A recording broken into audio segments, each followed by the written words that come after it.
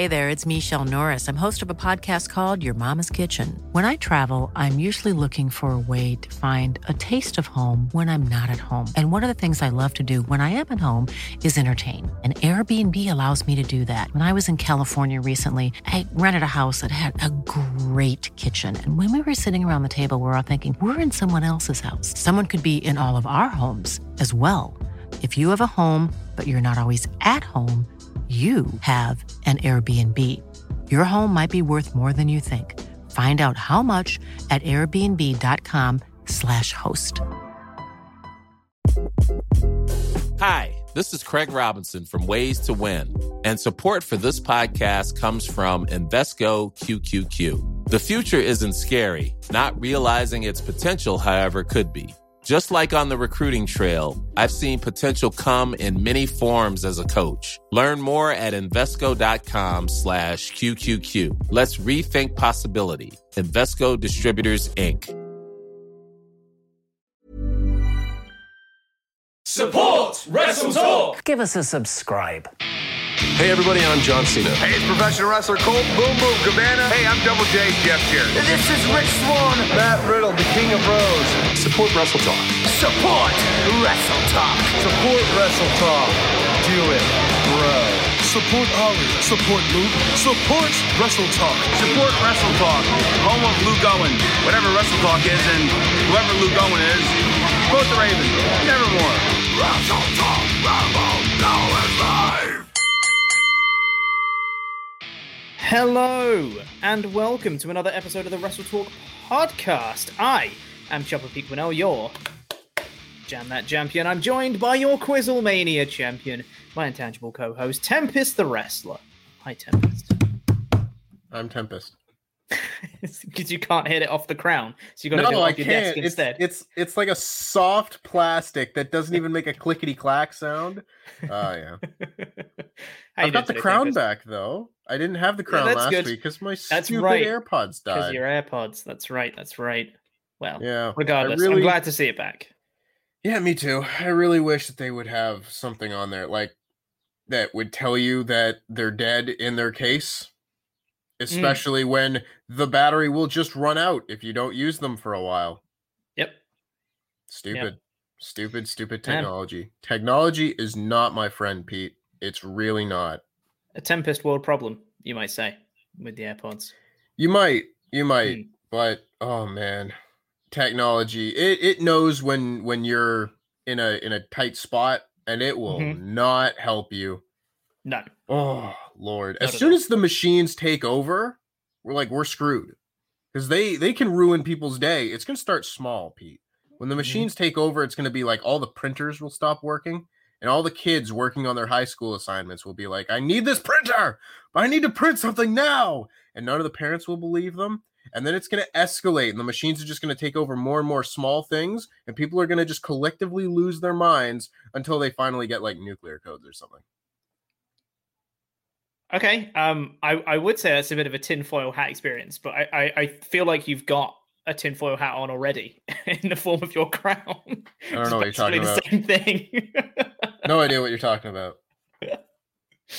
Regardless, how you doing, Tempest? Aside from sort of being freaked out by the end of the world and machines, mostly that. That's me like 90% of the time. Otherwise, I'm fine. I'm sore. Wrestling's hard, and just tired. And we're going towards SummerSlam, where I'm gonna be even more tired. Oh man, I can't wait for my workload to get even bigger in a couple weeks. Yeah, it's gonna be great. Excited.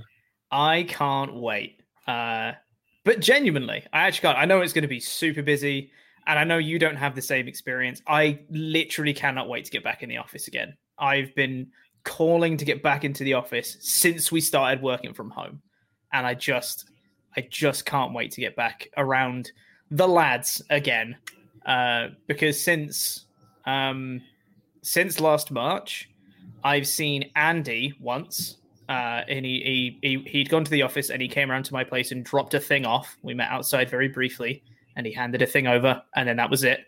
I have seen Ollie once. And I had I passed by Adam once, and we had exchanged a very awkward hug because we didn't know whether to handshake or hug, because we were like, "Are we hugging? Is that too? Are we not? Are we jabbed? Is that COVID okay if we hug? Are we okay?" Yeah, it was really weird. So, and that's everyone I've seen since last March. So I'm just excited to get back to the office and be around the lads again. Pete, I've literally never met any of you. I know, but that's why I'm excited for it, because I used to have it and I took it for granted, and now I don't want to take it for granted anymore. Look at me being a little softy. I know. And also, it's going to be my birthday that week, which is going to be fun. I'm just excited, man. I'm just excited. It's going to be a good time. Speaking of having a good time, oh my God, yesterday, right? So I got my second COVID jab on Monday. Hell yeah. Which is good. Shout out to walk-in centers. They're great. Stood in the queue for about an hour and a half in the sun. No sun cream on, because I'm an idiot. Luckily, it was okay. But yeah, got that done, and it was all fine.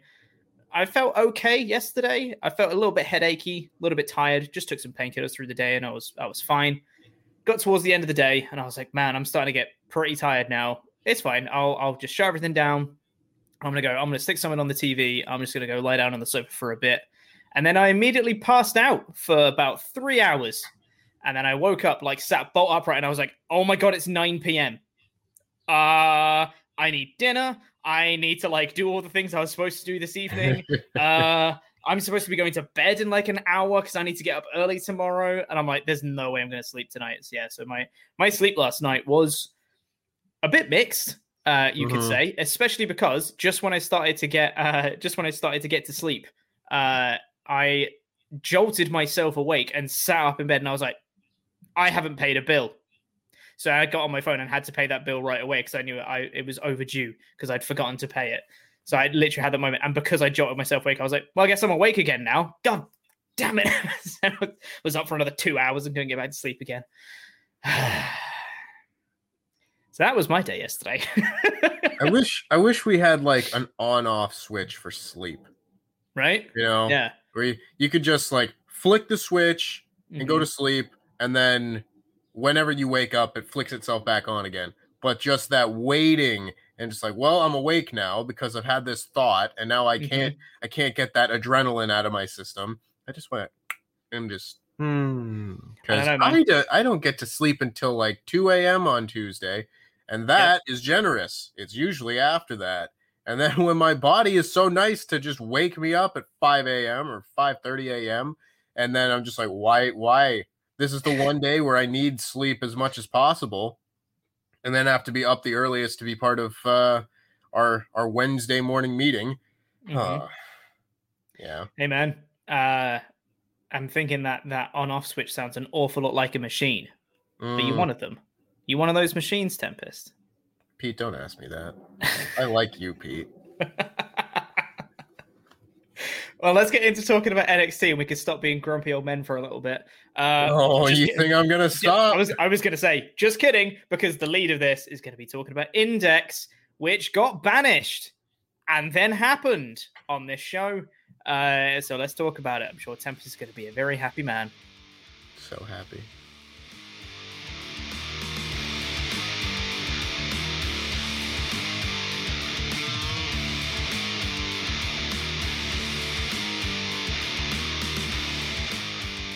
And the first thing we're going to be talking about is what was the main event of this show, which was Johnny Gargano versus Dexter Lumis in the Love Her or Leave Her match. Love her or lose her match? Lose her, yeah. Do I care enough? I don't know. So I will say the objective facts of what happened. They had a match, right? Dexter Lumis and Johnny Gargano had a match. There was some stuff in it, like Indy Hartwell trying to go underneath the ring, and then she gets pulled out, and Dexter Lumis is with her now. And there was some near falls from Dexter with Candice and Indy kind of distracting Johnny Gargano, and there was like a roll-up from Dexter that almost got Johnny, and oh no! But then, Johnny Gargano comes back into it, hits one final beat, and pins Dexter Lumis. No more Index. Banned. She can't go after Dexter Lumis anymore because Johnny knows what's best for Indy. So the three of them start walking up the ramp. Indy keeps looking back at Dexter Lumis in the ring, who's looking heartbroken in the ring. Heartbroken, Tempest. They're walking up the ramp, and Indy keeps glancing back. They get to the top, and Indy just darts back down to the ring. Lou Thesz presses Dexter Lumis, and they just start making out in the ring. And Johnny and Candice are on the ramp like, oh, Indy, I just won the match. Why'd you doing that for? Oh, man. And then the show went off the air. I'll hand this one to Tempest. So, Tempest, what did you think of this big culmination of this months-long story of hashtag Index? Well, first of all, I will say to all of you nut jobs who say you need to be objective with your reviews, that's what an objective review sounds like. This happened. This happened. This happened. That's not how a review works. Anyway, this segment. Listen, everybody knows how I feel about Index and Dexter Lumis in general and whatnot. Watching this, I was warming up throughout the whole show. You know, like this is the main event. They're building to it. I'm not looking forward to it. I don't think it's going to be a very good match. It's for a storyline that I've not enjoyed. Just getting ramped up to hate this. And watching the match, I didn't hate it because I thought this was probably the best Dexter Lumis match that I've seen in quite some time because they just wrestled. And Sam Shaw, the guy who plays Dexter Lumis, is a good wrestler. This has always been a major gripe I've had with this character, is that he can have good matches when he's not doing his weirdo behavior. And with the exception of him crawling under the ring for seemingly no reason, aside from that moment, this was a very fine, acceptable match. I thought this was a very solid NXT main event. And then Johnny Gargano gets the win. And I was surprised. I was like, yeah, Jay, let's go. Let's go, Papa John. Let's go.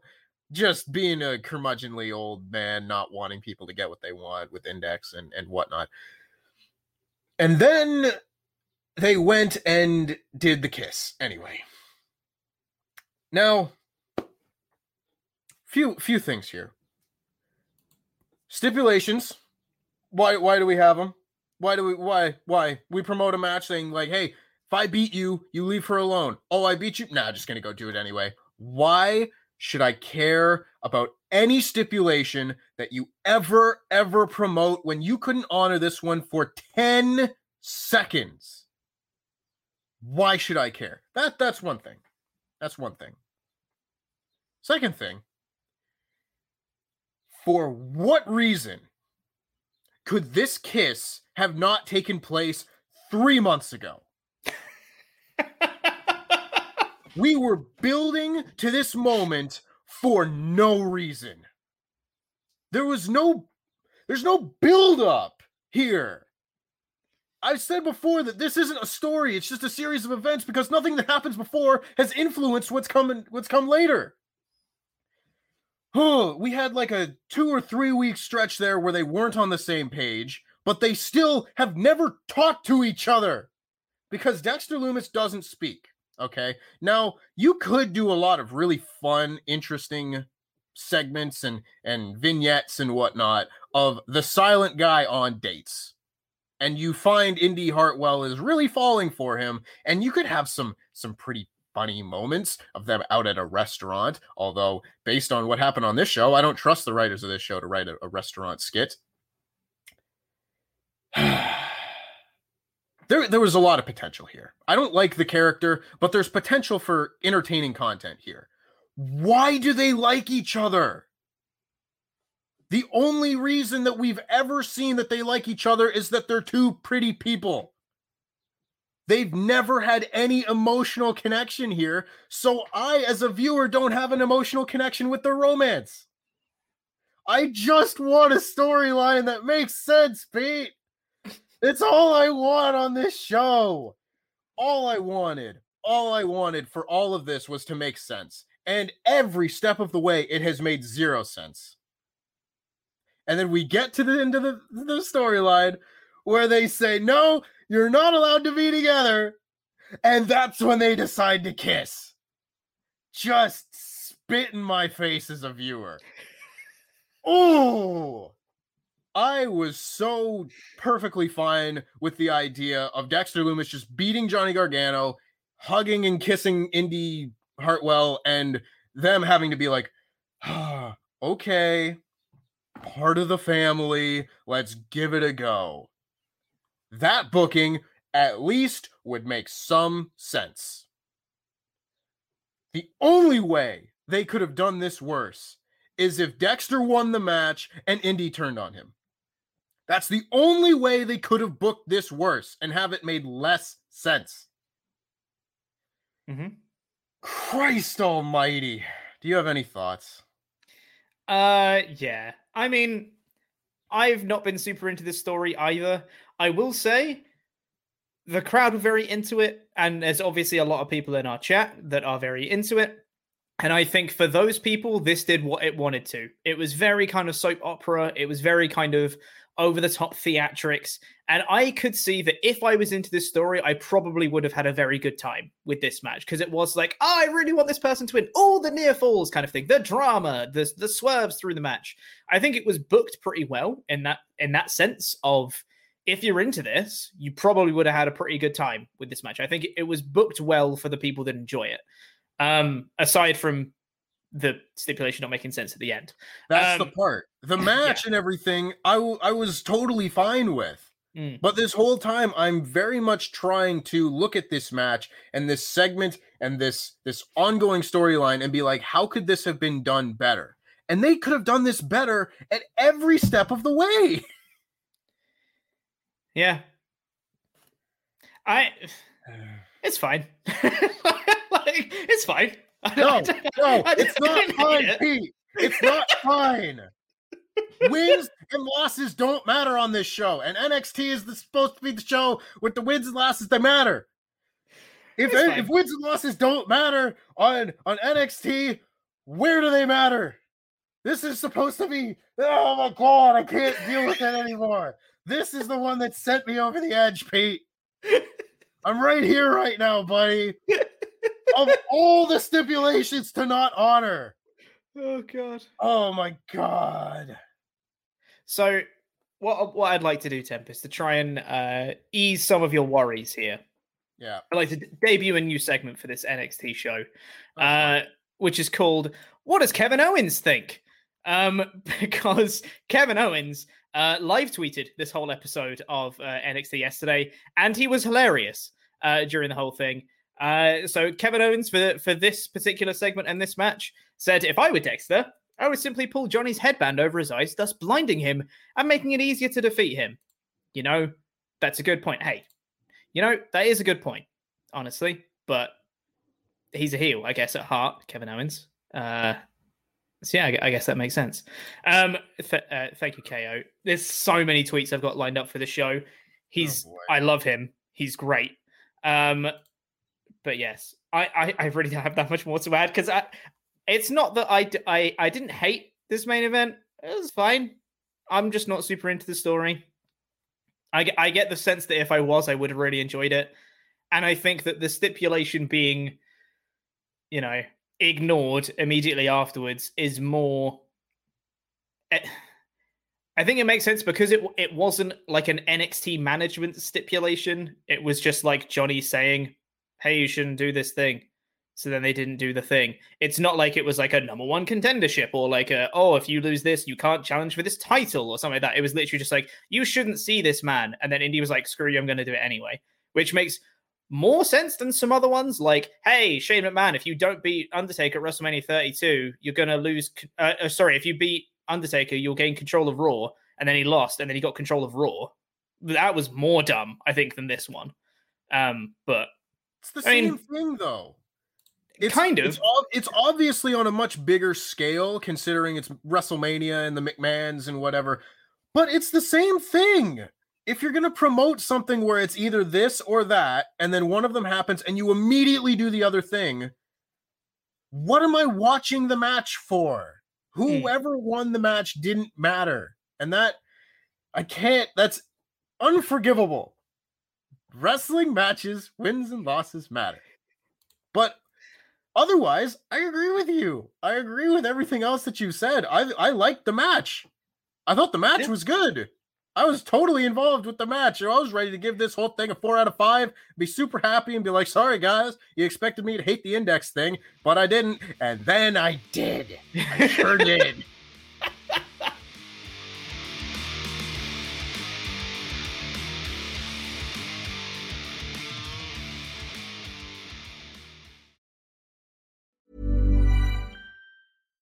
Hi, I'm Daniel, founder of Pretty Litter. Cats and cat owners deserve better than any old-fashioned litter. That's why I teamed up with scientists and veterinarians to create Pretty Litter.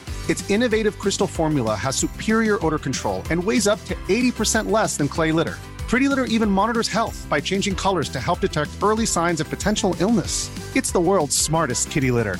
Go to prettylitter.com and use code ACAST for 20% off your first order and a free cat toy. Terms and conditions apply. See site for details. Cool fact, a crocodile can't stick out its tongue. Also, you can get health insurance for a month or just under a year in some states. United Healthcare short-term insurance plans, underwritten by Golden Rule Insurance Company, offer flexible, budget-friendly coverage for you. Learn more at UH1.com. Hold up. What was that? Boring. No flavor. That was as bad as those leftovers you ate all week. Keke Palmer here, and it's time to say hello to something fresh and guilt-free. Hello Fresh. Jazz up dinner with pecan-crusted chicken or garlic butter shrimp scampi. Now that's music to my mouth. Hello Fresh. Let's get this dinner party started. Discover all the delicious possibilities at HelloFresh.com. Quality sleep is essential. That's why the Sleep Number Smart Bed is designed for your ever-evolving sleep needs. Need a bed that's firmer or softer on either side? Helps you sleep at a comfortable temperature? Sleep Number Smart Beds let you individualize your comfort, so you sleep better together. J.D. Power ranks Sleep Number number 1 in customer satisfaction with mattresses purchased in-store. And now, save 50% on the Sleep Number Limited Edition Smart Bed for a limited time. For J.D. Power 2023 award information, visit jdpower.com/awards. Only at a Sleep Number store or sleepnumber.com.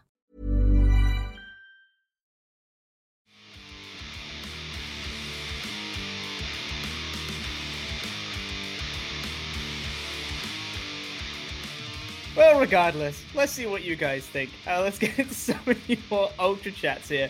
Make sure to get in your Ultra Chats at wrestletalk.com/support. Link is at the top of the description. And I believe in the pinned comment. I haven't checked that. Thanks, mods, if you did do that. You're great. Make sure to get those in because I'm sure you guys have some thoughts. Do you agree with Tempest? Let us know because we'll be reading out all the ones that are $5 and up by the time the show goes off the air. Gatecrasher Forever says, forget Adam Page winning the AEW title. The best long-term storytelling in wrestling has finally reached its conclusion with Index finally kissing. Oh, it's not over. No, it's not. This was the preamble. Yeah. The intangible one, Cliff Beard. Sorry. I really didn't expect Dexter Lumis to become my R-Truth. Yeah, it's true. He really has. Yeah. Damn. The intangible one, he's become your let's see if I can get this wording right. Dexter Lumis he's like your Reginald to me. Yeah, that's about right. Yeah. There you go. The intangible one, Cliff Beard, said, last night, Indy took Lumis's breath away because she loves him just the way he is. But you could say Lumis's place last night became a love shack time after time. No matter how Tempest feels about it, it was a total eclipse of the heart. See, it's a joke. All these songs titles. Not songs. Yeah.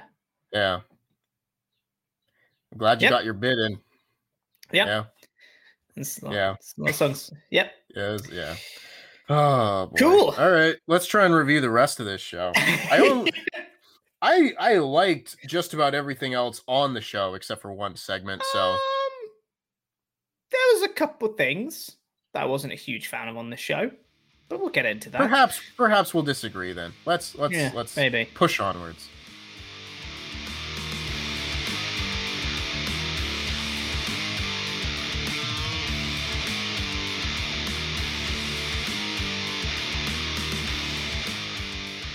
But yes, let's get on with the rest of this review, which started off. By the way, they've still got the Ric Flair woo in the opening sting. They should really work on getting rid of that at some point. Oh man, I remember when they took the JR line out of the old the world is watching and replaced it with the champ is here. Yep. I wonder how quick that's gonna go.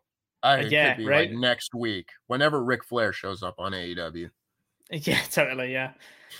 This episode started off with Hero versus Legado del Fantasma, which was Ashante the Adonis and Top Dollar versus Joaquin Wilde and Raul Mendoza, which was a fine little match. I thought it was decent for what it was. I think it worked because Hero was basically essentially working as baby faces, with LDF working them over for most of it.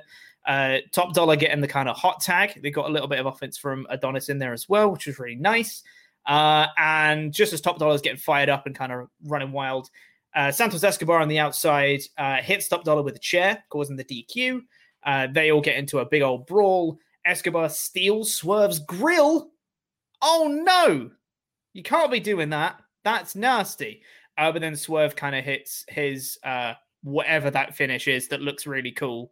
Whatever that is, hits that onto Mendoza, I think. And Hero kind of stand tall, but Escobar still he's stolen the grill away from Swerve. So, cool. Oh, this was fun. I don't know about the DQ finish.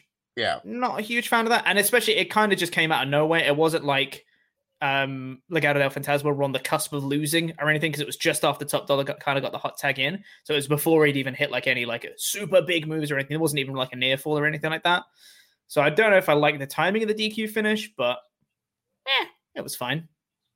Yeah, the DQ finish was the only part of this that I really didn't like. It's just like it was a main roster finish in the middle of NXT here, where it's like, oh yeah, we've got a match, DQ finish because we don't want to beat either team. Well, that's lazy. The match was good. I thought the post-match was really good. I really, really enjoyed how the heels all ganged up on the one babyface, beat him up, kind of left him laying, but then the babyfaces regrouped and got the better of the heels and sent them packing without the main babyface taking on the main heel. It was just like, it was a perfect back and forth where everyone kind of looked strong, but you're protecting the people that needed the most protection. It was very good stuff, and I can't wait for their match. They're probably going to wrestle at TakeOver, and Escobar and Scott, that's going to be a good time. Oh, man. I'm very excited for that. But more importantly, what does Kevin Owens think? Let's find out, shall we? Because he said, I knew Escobar was a terrible person the second I saw him wearing that jacket. Oh, man. That was one hell of a jacket he had on. Yeah. Keep that tweet in mind. We then got Dexter Lumis, who's a bit of a psycho. Just showed him with a load of drawings backstage, and he had serial killer eyes on. I was like, all right, cool. And then we got told that it was going to be Ridge Holland in action next. So now, what does Kevin Owens think? He's got some thoughts about this. Ridge Holland next. Stay tuned to see if he slams anyone's legs into the ropes. Thanks, KO. Because that's what Ridge Holland did last week. Yeah. I felt like it was probably intentional last week, but it also didn't look great at the same time. So I was like, thought it looked all right. It was a bit of a weird landing, but I think that was the point. Yeah. I don't know. Yeah.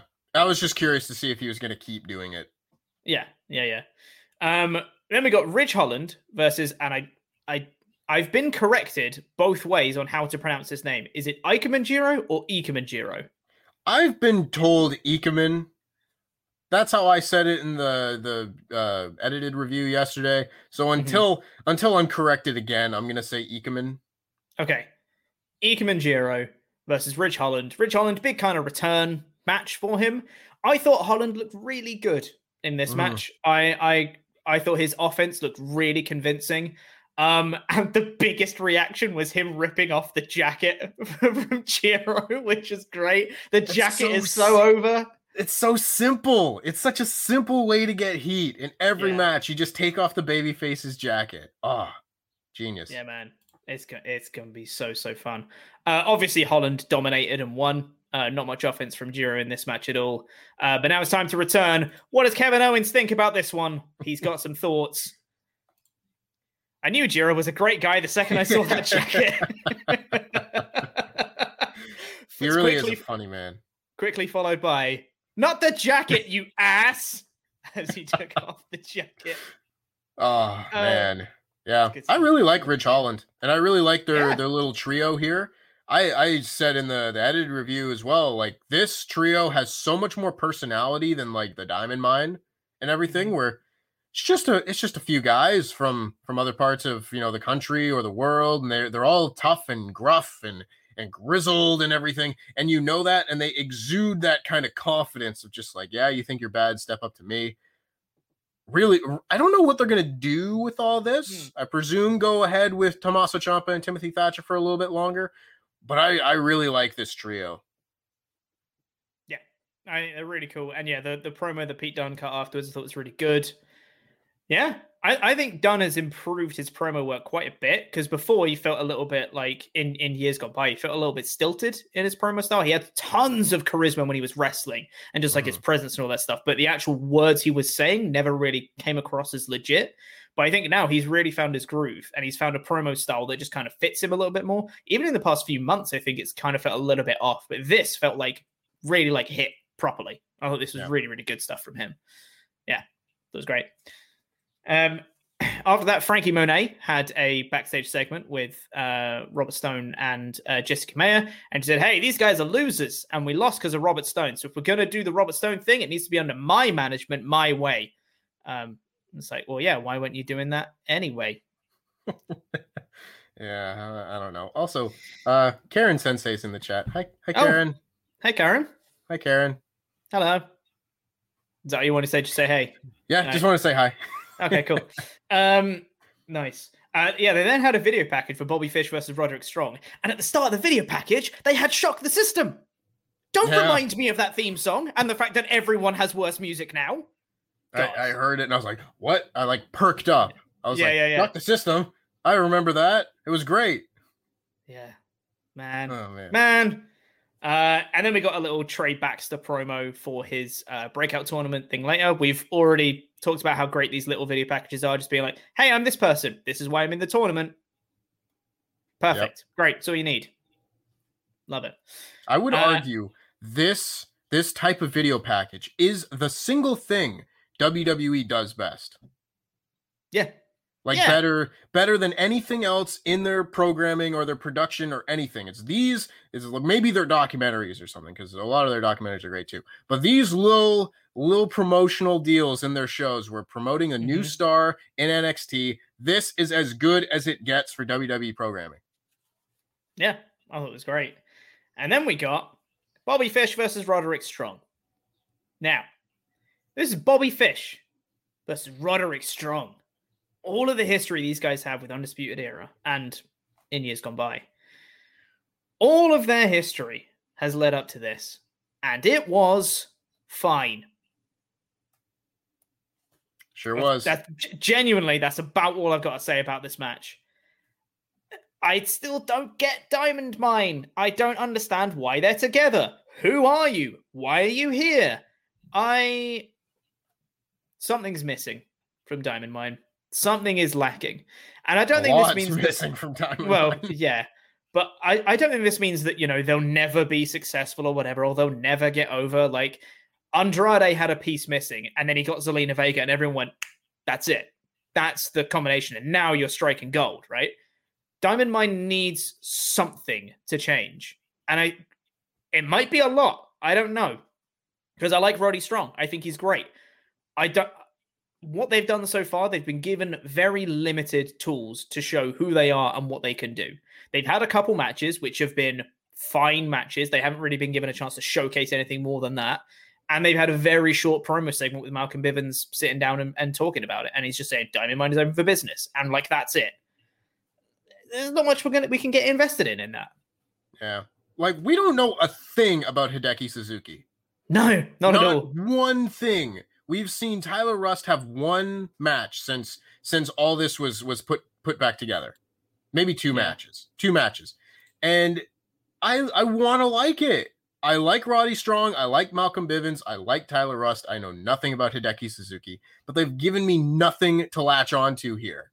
It's like, I want to be involved. I want to like it, but I can't until you give me a reason to. Mm-hmm. Yeah, it's a shame. And you look at a match like this that could be so much, you know? Yeah. A lot of people have pitched the idea of a Undisputed Era Fatal 4-Way match. Yeah. And while that sounds great on paper, the way that they have portrayed Roderick Strong and Bobby Fish doesn't lend me to believe that they will ever be involved in the main event angle with Adam Cole and Kyle O'Reilly. Like, they just don't matter on this show. No.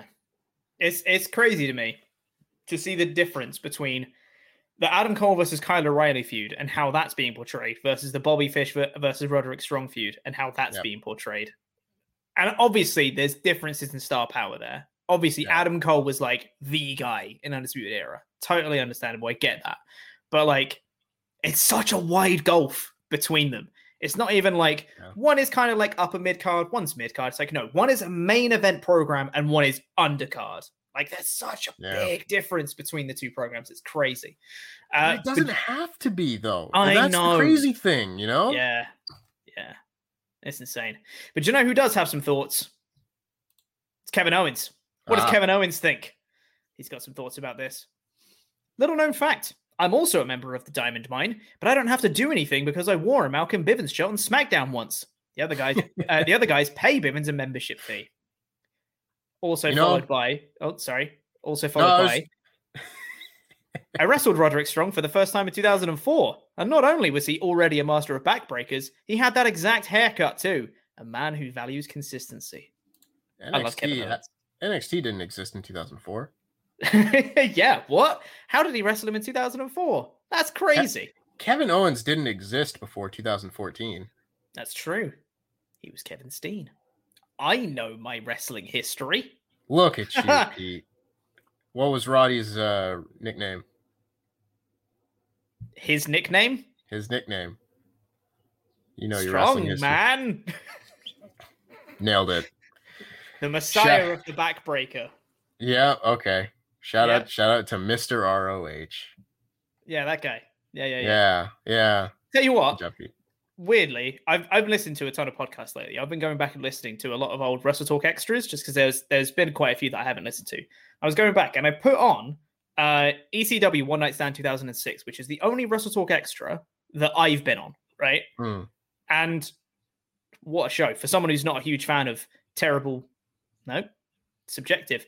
For someone who's not a fan of hardcore wrestling and just like overly just like, I'm just going to cut you open now kind of wrestling. Not a huge fan of that. What a show for me to get. But also, I was stunned at the start of it at my own knowledge that I kept spouting out. I was like, how did I know that about this thing? What's happened to that guy who was seemingly passionate about wrestling? And it was like, I think Ollie was saying something about like, what were the other shows that we could have been reviewing this month? And was this month? I was like, oh yeah, that's a show where this thing happened. I was like, how do I know that? I don't know that now. Yeah. How did I know that? That's weird. Anyway, yeah. After that, we got LA Knight and Cameron Grimes backstage, which also led into the Knight and Grimes tag match against the Grizzled Young Veterans, which was set up last week through the vignettes. I don't get their dynamic anymore. I thought I understood it, and now I don't. Because it's like, okay. So they were backstage, and Grimes was saying, like, I've got your back because I'm your butler. But I want to know, do you have my back? And he was like, why would Knight have your back? What has led you to believe that Knight would have your back at all, Mr. Grimes? Sure. Had the backstage segment, Knight made Grimes polish his shoes. Knight and Grimes versus Grizzled Young Vets. My first note for this was, I'm going to be mad if Grizzled Young Vets lose this. Thank God they didn't. Thank God. Yeah. And then I put shout out to Grimes wrestling in his butler outfit. Knight abandons Grimes like a few minutes into this match. Grimes goes for a tag and Knight jumps off the apron and leaves him. Grimes then gets a hope spot, kind of takes off some of his butler outfit and starts beating up both the Grizzled Young Vets at the same time, but then they beat him up and hit the Tigs of Mayhem and win. And then Ted DiBiase comes out and kind of helps him out of the arena, being like, come on, champ, let's go. You're better than this. Arm over the shoulder. I'm gonna help you out. Now I don't get it. And especially because on the entrance of this match as well, Grimes was looking really put out. And he was like, oh, this Knight guy, grumble. This Knight guy is making my life miserable. And it's like the whole story that we've been told so far is that Grimes doesn't care about it. Grimes is literally just like, hey, it doesn't matter. I could be a butler. And he's kind of undermining Knight every possible chance he get. And then there was the weird thing at end of last week where they were teasing a kind of sort of being on the same page for this one. And then they obviously weren't. And then Grimes was getting actually annoyed about Knight. And then he was shocked when he betrayed him for some reason, even though Grimes has been undermining him at every possible opportunity. And then Grizzled Young Vets beat him up and lost. And then Grimes is like, oh, man, no, I got screwed over. And it's like, well, how did you not see this coming at all? And now they're completely not on the same page at all. And now Knight actually got the last laugh out of this one, which is kind of what they should have been doing from the start. But Grimes has been doing the undermining. I just don't... Where's it going? I'm confused as to what week order we're in. Everything seems to be completely jumbled in this story, and I don't get it. Yeah, I'll be Mr. Positivity here. I thought Cameron Grimes was fantastic in this match. I thought his babyface fire and everything when he was taking on both Grizzled Young Veterans at the same time was fantastic. And they, of course, are a fantastic team, and they hit their ticket to Mayhem, and everything that happened there was very good. Whatever happened within the context of the wrestling match, love that. I also don't really get where we are in the storyline, where we're going in the storyline. Because I would imagine that the end goal here is to put the $1 Million Championship on Cameron Grimes. Probably. You know, since all this Ted DiBiase stuff started, I would think that is the destination. But the route that we've taken to get there has just been windy as hell. Mm-hmm. I don't know. I don't know what the plan is. I don't know what I'm supposed to feel about everything right now. Why would Cameron Grimes feel betrayed by all this, considering he has to be a butler because he got DDT'd on a belt? He cheated to beat you.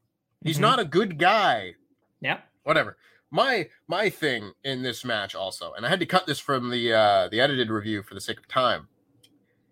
It's a small detail, and this is going to sound nitpicky, and it is. But LA Knight jumps off the apron to leave Cameron Grimes out to dry, right? Why did he not do that at the beginning of the match? I don't know. You know, like why did he wait? Why did he get in the ring and wrestle? Because nothing within the context of the match itself would make him change his mind about what's going on. Yeah. And that's just like, it's a small detail, but it's things like this that I watch and then pick up. I was like, well, that doesn't make sense. Mm-hmm. And if it makes me think it doesn't make sense even for a second, you've lost me. And I then have to get back into the match. And thankfully here, I was able to get back into the match because Cameron Grimes was so great. But it's like, why? I feel like a lot of these things need a reason, and I don't have a reason for a lot of what happened in this match. And just, I don't know. Yep. Shockingly, Kevin Owens did not tweet about this match at all. Lame. Wild. Come on, Kevin. I know. But it was all right. Do you know why? Because we got a really awesome promo video next from Dakota Kai. I thought this ruled. I thought this was an awesome video package. So this was basically, easily. And I thought this did such a good job explaining basically the entire story arc of Raquel Gonzalez in NXT, of how Dakota Kai found her from the Mae Young Classic and brought her in and cherished her. And she was a person who she was designed to look out for Dakota Kai and make Dakota Kai a star. But then she became a star in her own right. Io Shirai at NXT TakeOver Stand and Deliver, she chose Raquel Gonzalez over Dakota Kai. Now Dakota Kai is someone's sidekick, and she is nobody's sidekick. And she brought Raquel Gonzalez into this world, and now she's going to take her out. This was awesome. It explained everything. It all made sense. and all of the subtle character work that Dakota Kai's been doing for months on end, basically since Raquel's been in the NXT Women's title picture, all paid off for this. And it made so much sense. I love it. Yeah. They did such a good job of exactly showing what her motivations are. Yes. Because so often it's just like, it's what are the motivations? What do people care about? Why do they want this match? Other than just, I want to be a champion, I want to win.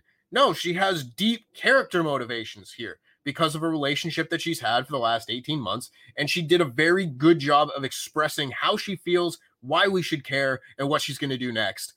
This is like a perfect little segment here. Like, this is as good as it gets in terms of a very quick explanation of a heel turn into a match. You can't ask for anything more than that. Mm-hmm. Like, it was perfect. It was a perfect segment.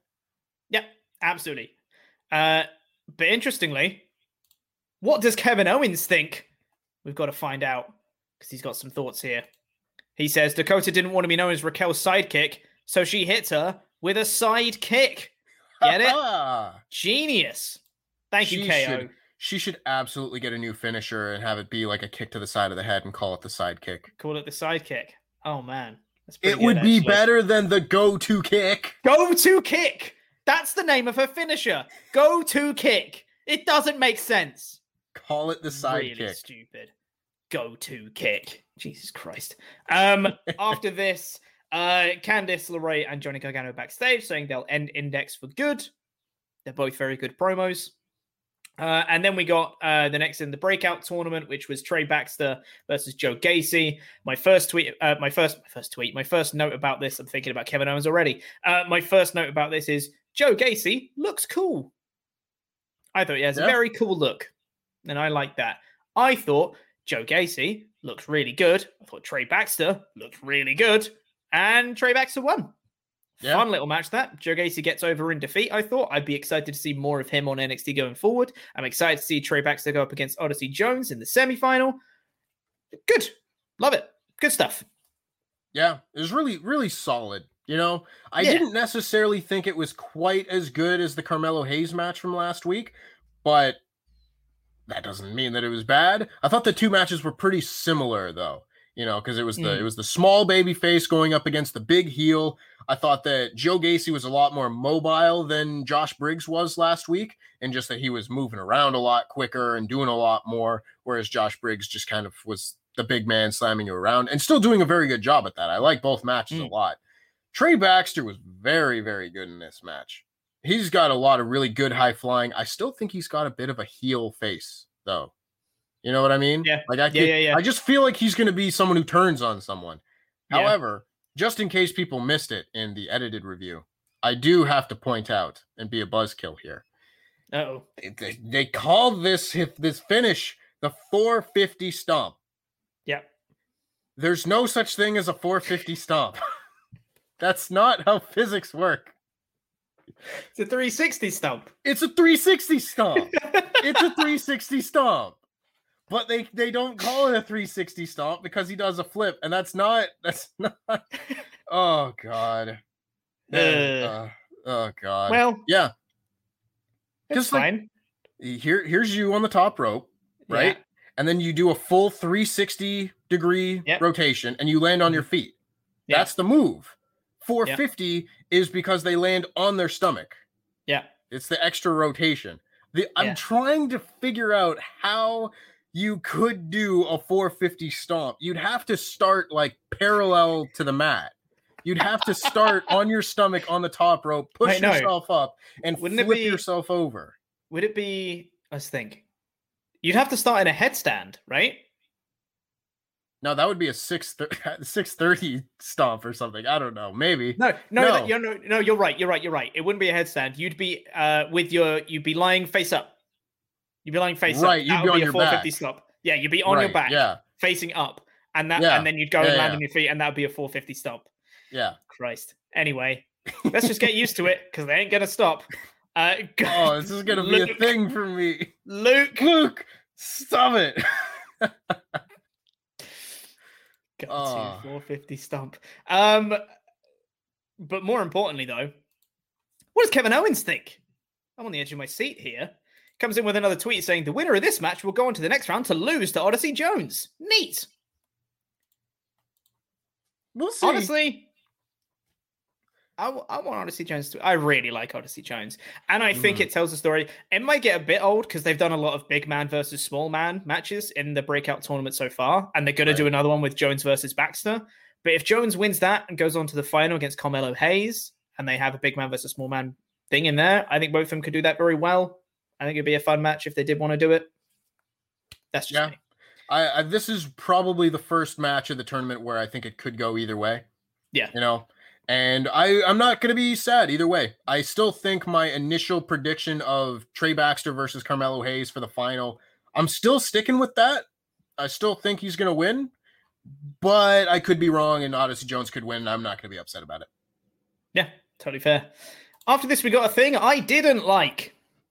Zoe Stark and Io Shirai. This was like the worst thing I've ever seen. In a restaurant. And Io Shirai is ordering some Japanese food. And there's a Japanese waitress who she's talking to in Japanese. And Zoe Stark is like, I don't understand what's going on. I don't speak Japanese. And she's pulling faces like the whole time, which is really distracting. Who wrote this segment? Yeah, I don't know. Who did this? I demand to know. Explain yourself.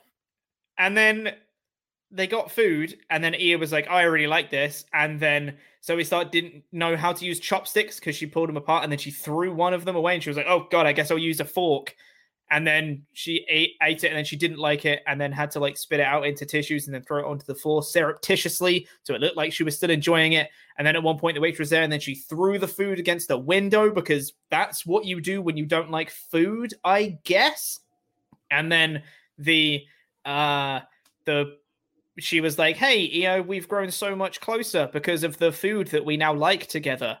And then Io was like, here's the bill, pay for it. And then she didn't because the waitress came over. And then she was like, oh, yeah, are you Japanese? She goes, no, I'm from Kansas. And she goes, Kansas? And then doesn't pay the bill and then walks out. I don't really understand what the segment was. I do not understand what happened. I really thought that we were beyond the, that person's from a different place. Ha ha ha, that's the joke. I thought we were past that in 2021. Yeah. You know, like, honest to God, this was one of the worst WWE segments that I've seen this year. You're supposed to make me want to see these two bond. The only thing I got out of this was that never go out to eat with Zoe Stark because she's a 4-year-old. Yes. She's a goddamn 4-year-old. She's spitting her food out and throwing it on the floor. Hold on. I've just got to bring this one up. You ever watched The Comedy Routine? It was comedy and nothing more. I sure have. And this wasn't one of them. This was not a comedy routine because it wasn't funny. Like, if, again, comedy's subjective. I feel like we say that every time. But if the joke is, they're from somewhere else. Yeah. You get it? Yeah. That's not funny. No, not at all. It's not funny. I like Zoe Stark significantly less after this segment. Yes. Like, yeah. Significantly. She's basically a heel to me now. It's wild. How will they coexist? One's from America. One's from Japan. How? How can they ever? Oh my God. Jeez. Like, I can't, my mind is exploding about this segment. Like, yeah. How many times have we had like the discussion online just in general as a society of like, hey, white folk, stop going up to person from another country and be like, so where are you from? And being like, oh no, I'm from Kansas. And you're like, what? Stop it. Yeah. Whoever wrote this, stop it. Yeah. Oh my God. I don't know who thought, let's take Zoe Stark, new person in NXT, who's doing okay. She's doing decent. She's doing good in-ring work. Yeah. Doesn't seem to have a lot of like amazing personality or charisma outside of it, but she's okay. And then they said, let's make her do comedy. What a terrible idea. I don't really blame Zoe Stark for this at all, because she's just been thrown into this while clearly not being ready for it. And they've got Io Shirai, former NXT Women's Champion and like coolest wrestler they have on the roster. And she's just doing, I like sushi. Like that's a friggin' character right here. That is wild. Not even Luke can break character because he knows I'm right. Damn, dude. Yeah, just blah. Oh my god. Oh my god. Oh, we talked about why doesn't Io Shirai like Zoe Stark last week? I don't understand. I get it now. If this is just how she is, I don't like Zoe Stark either. Why doesn't she ever like Zoe Stark? Indy Hartwell cut a promo backstage. She's really good at her role. Even if you don't like the story, her promo style is very funny. And it was like whoever the backstage interviewer is, sorry, I don't know her name, and we're saying, and coming up later, Dexter Lumis will be facing Johnny Gargano in a love her or loser match. I keep saying that. And when she said love her or lose her, she was like, love her or lose her. And it's just like her face like went with the backstage announcer. She's very funny. I think Indy Hartwell's comedy. Funny. Yeah, that's actually funny. Funny. That's funny. Then a very quick segment of Karrion Kross came out onto the stood up on the announce desk and was just like, "Hey, Joe, screw you!" Basically, that was the subtitle of the promo. And then Joe comes out, and this is the Joe I love. I love this moment. Just beat up some nameless security guards for me. That's what Joe does best. He's the greatest at this. And he beat up some security, and it was really cool. And he choked out one of them and said, "I'm coming for you," into the camera. Yeah, let's go, Joe. Yeah. Love this. This is great. He's perfect in this role.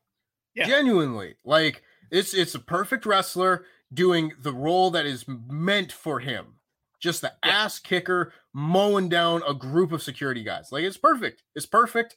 And unfortunately, someone pointed out in the news video that it's like, oh, Tempest didn't talk about this and that. It's like, yeah, well, I got a lot to try and cram into 5 minutes. Yeah. This was one of the segments that got cut, but I love this segment. It's short. It's short and it's simple, and it makes me want to see the match more. That gets a thumbs up. That is a successful segment. Do you want to know what also made me want to match more?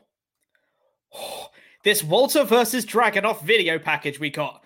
Oh my god.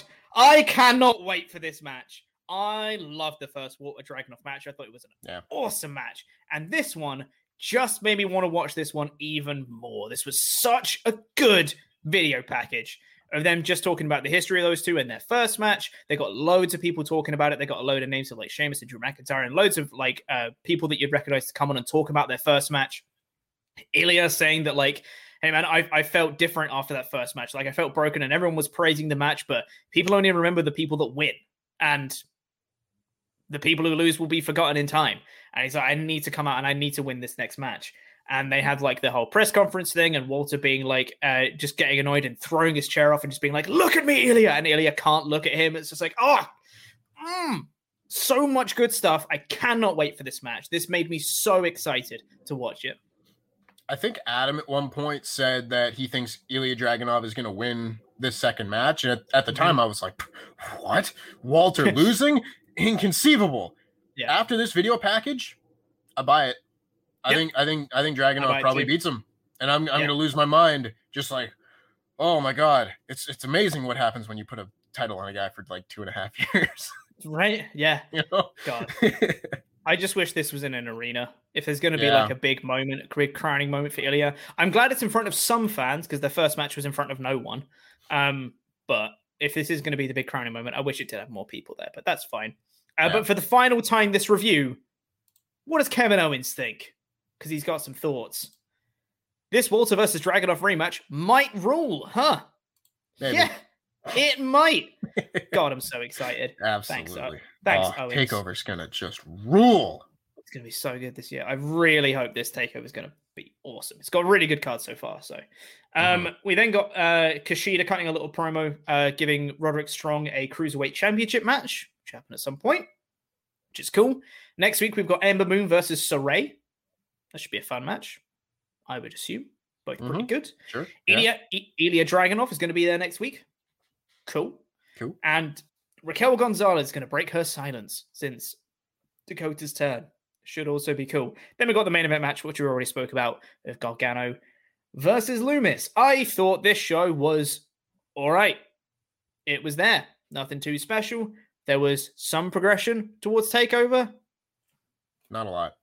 Not a lot, but there was some. Yeah. Like the best things on the show to me were like the video packages. And that's still only like 3 minutes at a time. Whereas like none of the matches really grabbed me in that way. Like the main event was probably the closest, and then the post match and blah, blah, blah. But otherwise, like none of the matches here were particularly memorable. I'm probably going like 3 out of 5 for this show. Yeah. It was all right. Just not terribly memorable.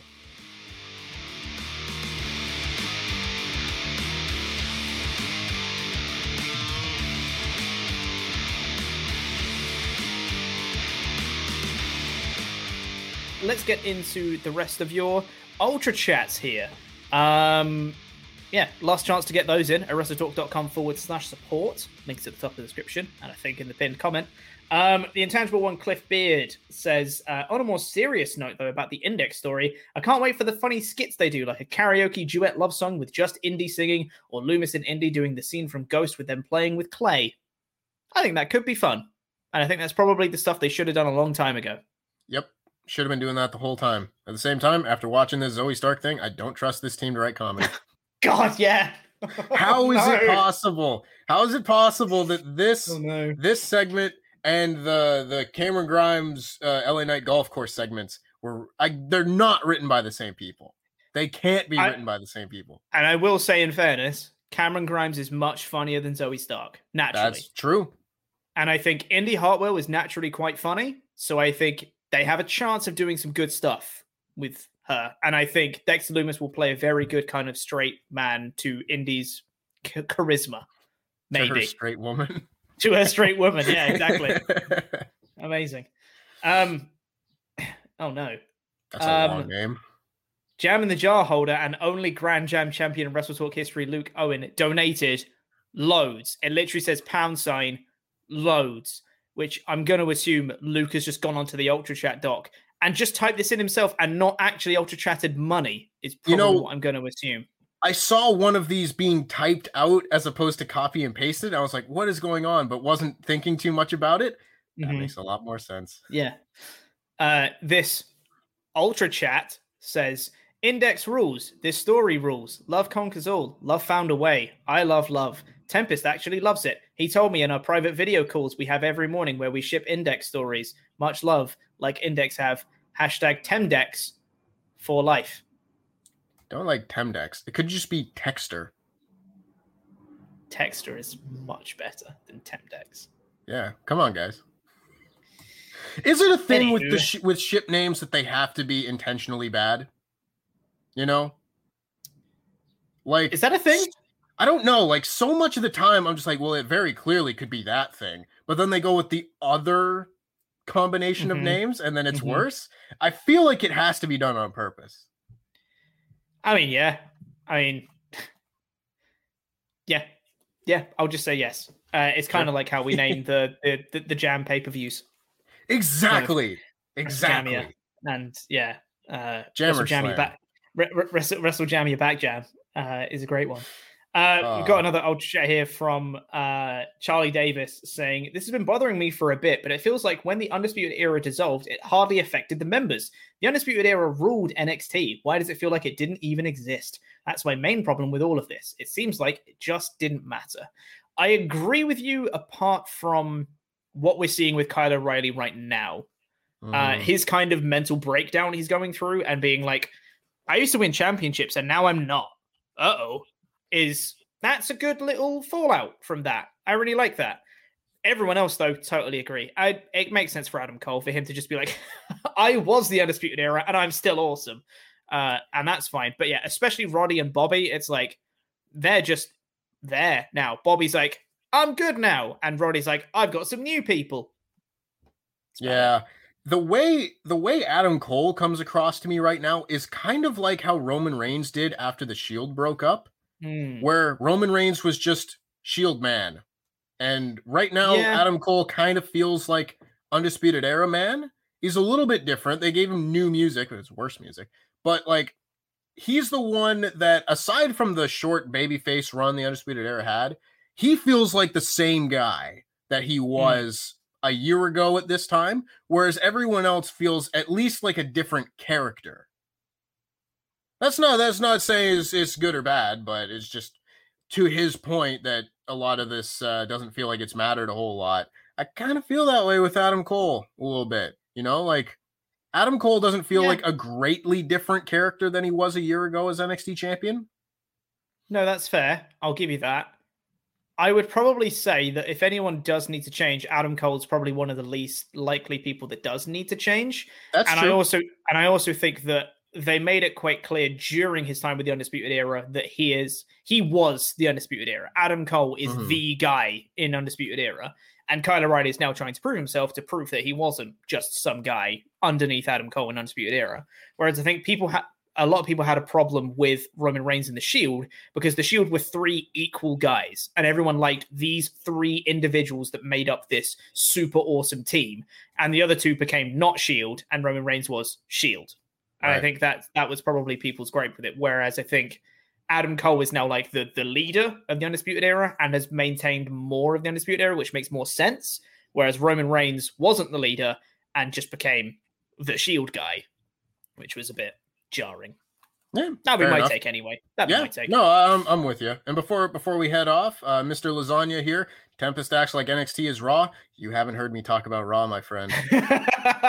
I don't think you'd want to. I don't think it'll make for a very fun show.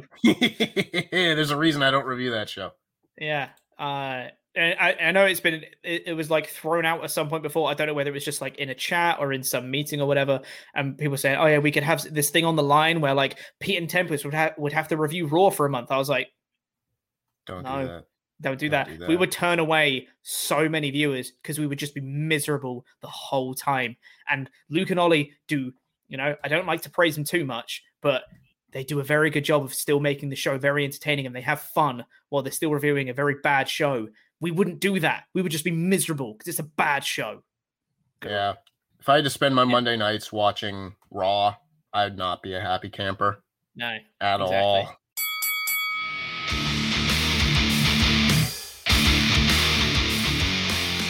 Got some emails here for you, Tempest. Send in your emails to support@wrestletalk.com. And you know what you use to send an email? A machine. Oh God. It's our preferred form of what's the word? Contact? Communication? Yeah, sure that. Yeah. I'm tired, Pete. One of those. It's all right. Everyone has already heard your amazing rant about Indy Hartwell and Dexter Loomis, and you've woken yourself up through that. Right? I've absolutely gotten it out of my system. Yes, totally.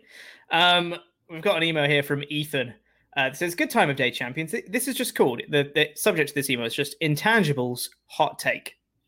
Doesn't say about what, just a hot take. Okay. Very vague. Good time of day, champions. Pokemon, even though a great franchise, has too many damn movies, and Detective Pikachu was a horrid live-action movie. Regards, Ethan. That is a hot take. That is a hot take. I can agree with you on the too many movies. I mean, sure, but like the anime movies, it's sure. Yeah, Dragon Ball Z has 100 movies. Yeah, like they do. They just put out a movie a year. Yeah, I don't hate that. If people are into it and want to watch it, cool. The demand is obviously still there because they're still making them. So, that's fine. Detective Pikachu was great. Don't come at me about Detective Pikachu. My expectations for Detective Pikachu, I was like, hey, it's Pokemon in live action. Look, it's a Bulbasaur. That was my expectations. And I got that and I loved it. It was great. I didn't need anything more than that. I was like, this is Pikachu. Cool. I mean, it's not like a good film with acting and such, right? You know, like the acting in that movie is pretty bad. But also, it's a movie for kids, and I don't care because look at the fuzzy Pikachu, and look at the Bulbasaur, look at the Squirtle, look at the little Eevee jumping around. Love that.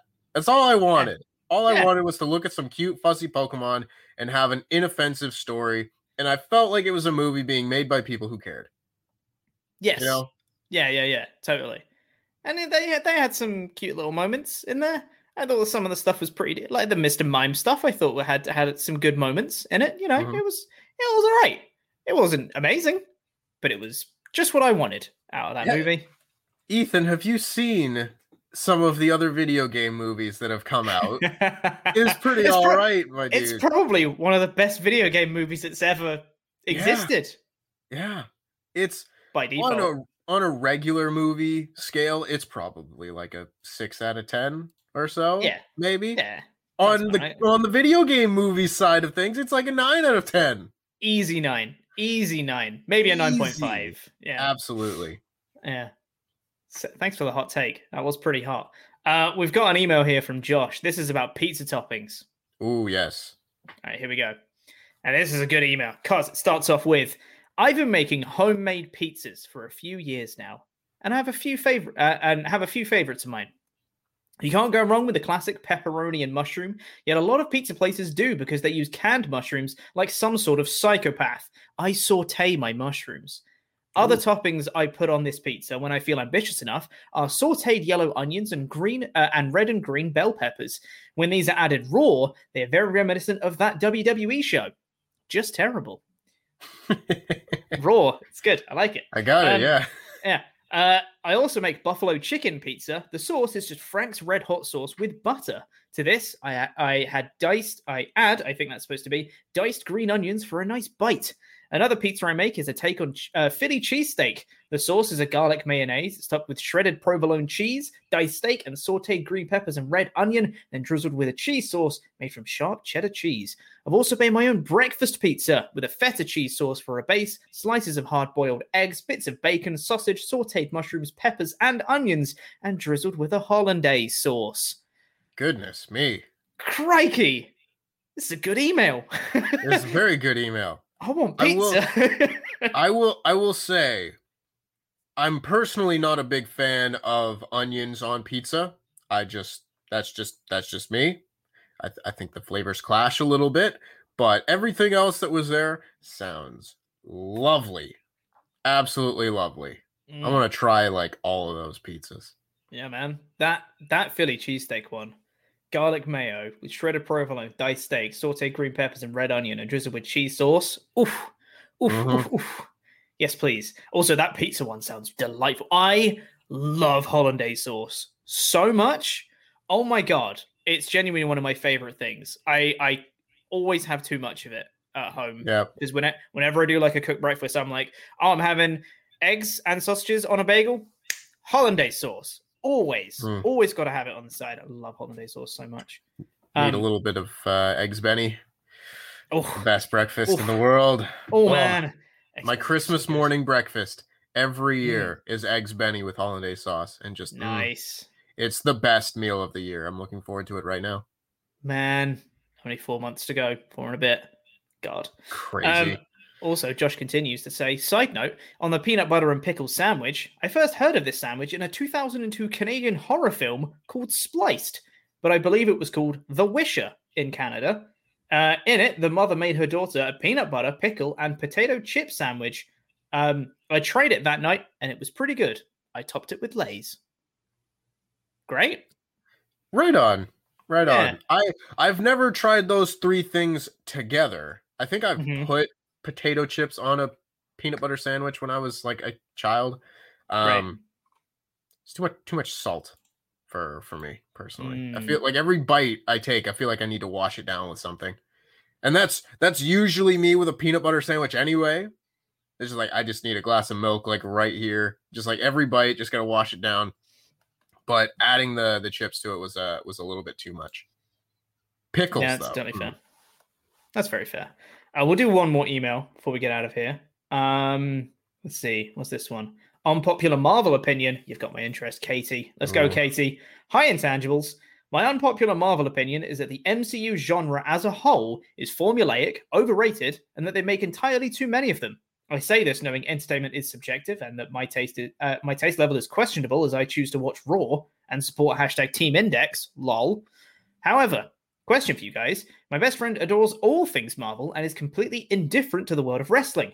I've been working to normalize wrestling to my friends by trying to talk about the newsworthy things and relate them to their worlds. When AEW started opening the forbidden door, I was trying to compare my excitement about it to when the individual Avengers were coming together in movies in the MCU, with WWE not playing with others as DC.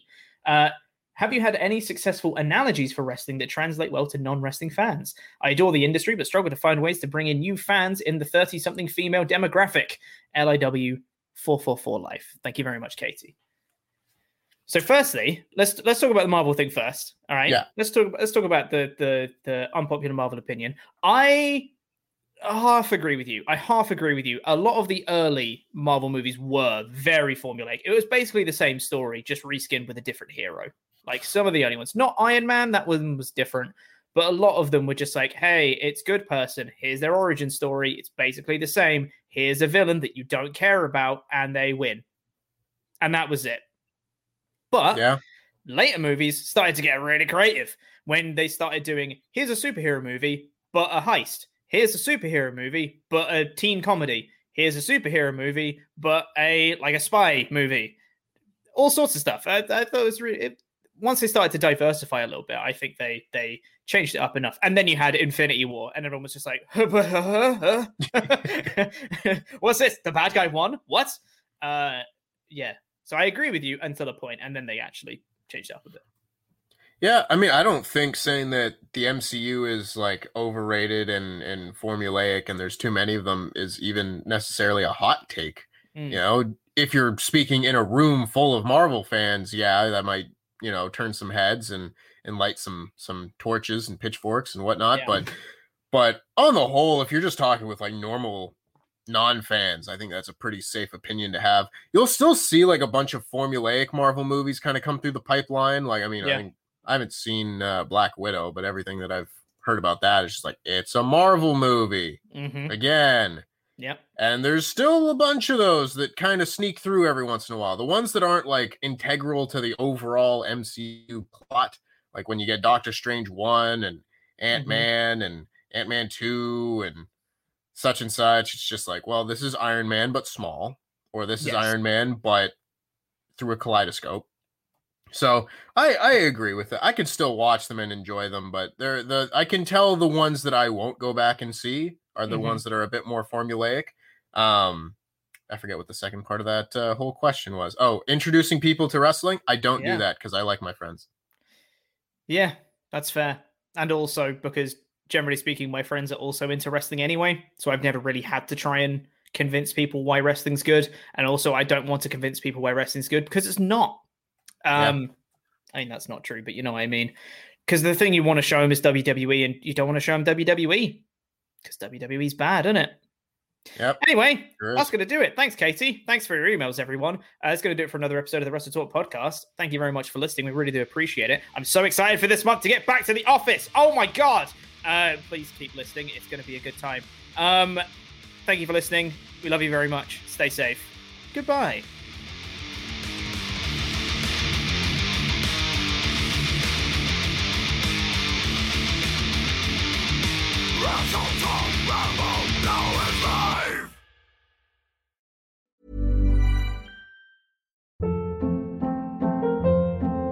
Hold up. What was that? Boring. No flavor. That was as bad as those leftovers you ate all week. Keke Palmer here. And it's time to say hello to something fresh and guilt-free. Hello Fresh. Jazz up dinner with pecan-crusted chicken or garlic butter shrimp scampi. Now that's music to my mouth. Hello Fresh. Let's get this dinner party started. Discover all the delicious possibilities at HelloFresh.com.